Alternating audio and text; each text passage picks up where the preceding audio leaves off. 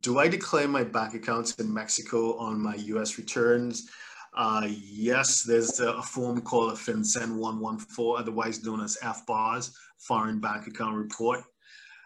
Again, this is not new. This comes from the Bank Secrecy Act. I think I mentioned it in one of the slides. Once it's above a certain threshold, it needs to be reported on those forms. That's the FBAR threshold. There's also an additional threshold that came in when FATCA came in.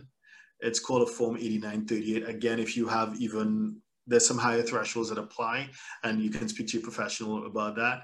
Your chosen tax professional. It may be reportable in 8938, which is attached to your personal tax returns. So definitely, yes. And of course, Mexico and the US has a broad information exchange treaty. So even though if a person in the US or in Mexico try to hide their bank accounts, sooner or later, the authorities will have notice of this. Absolutely.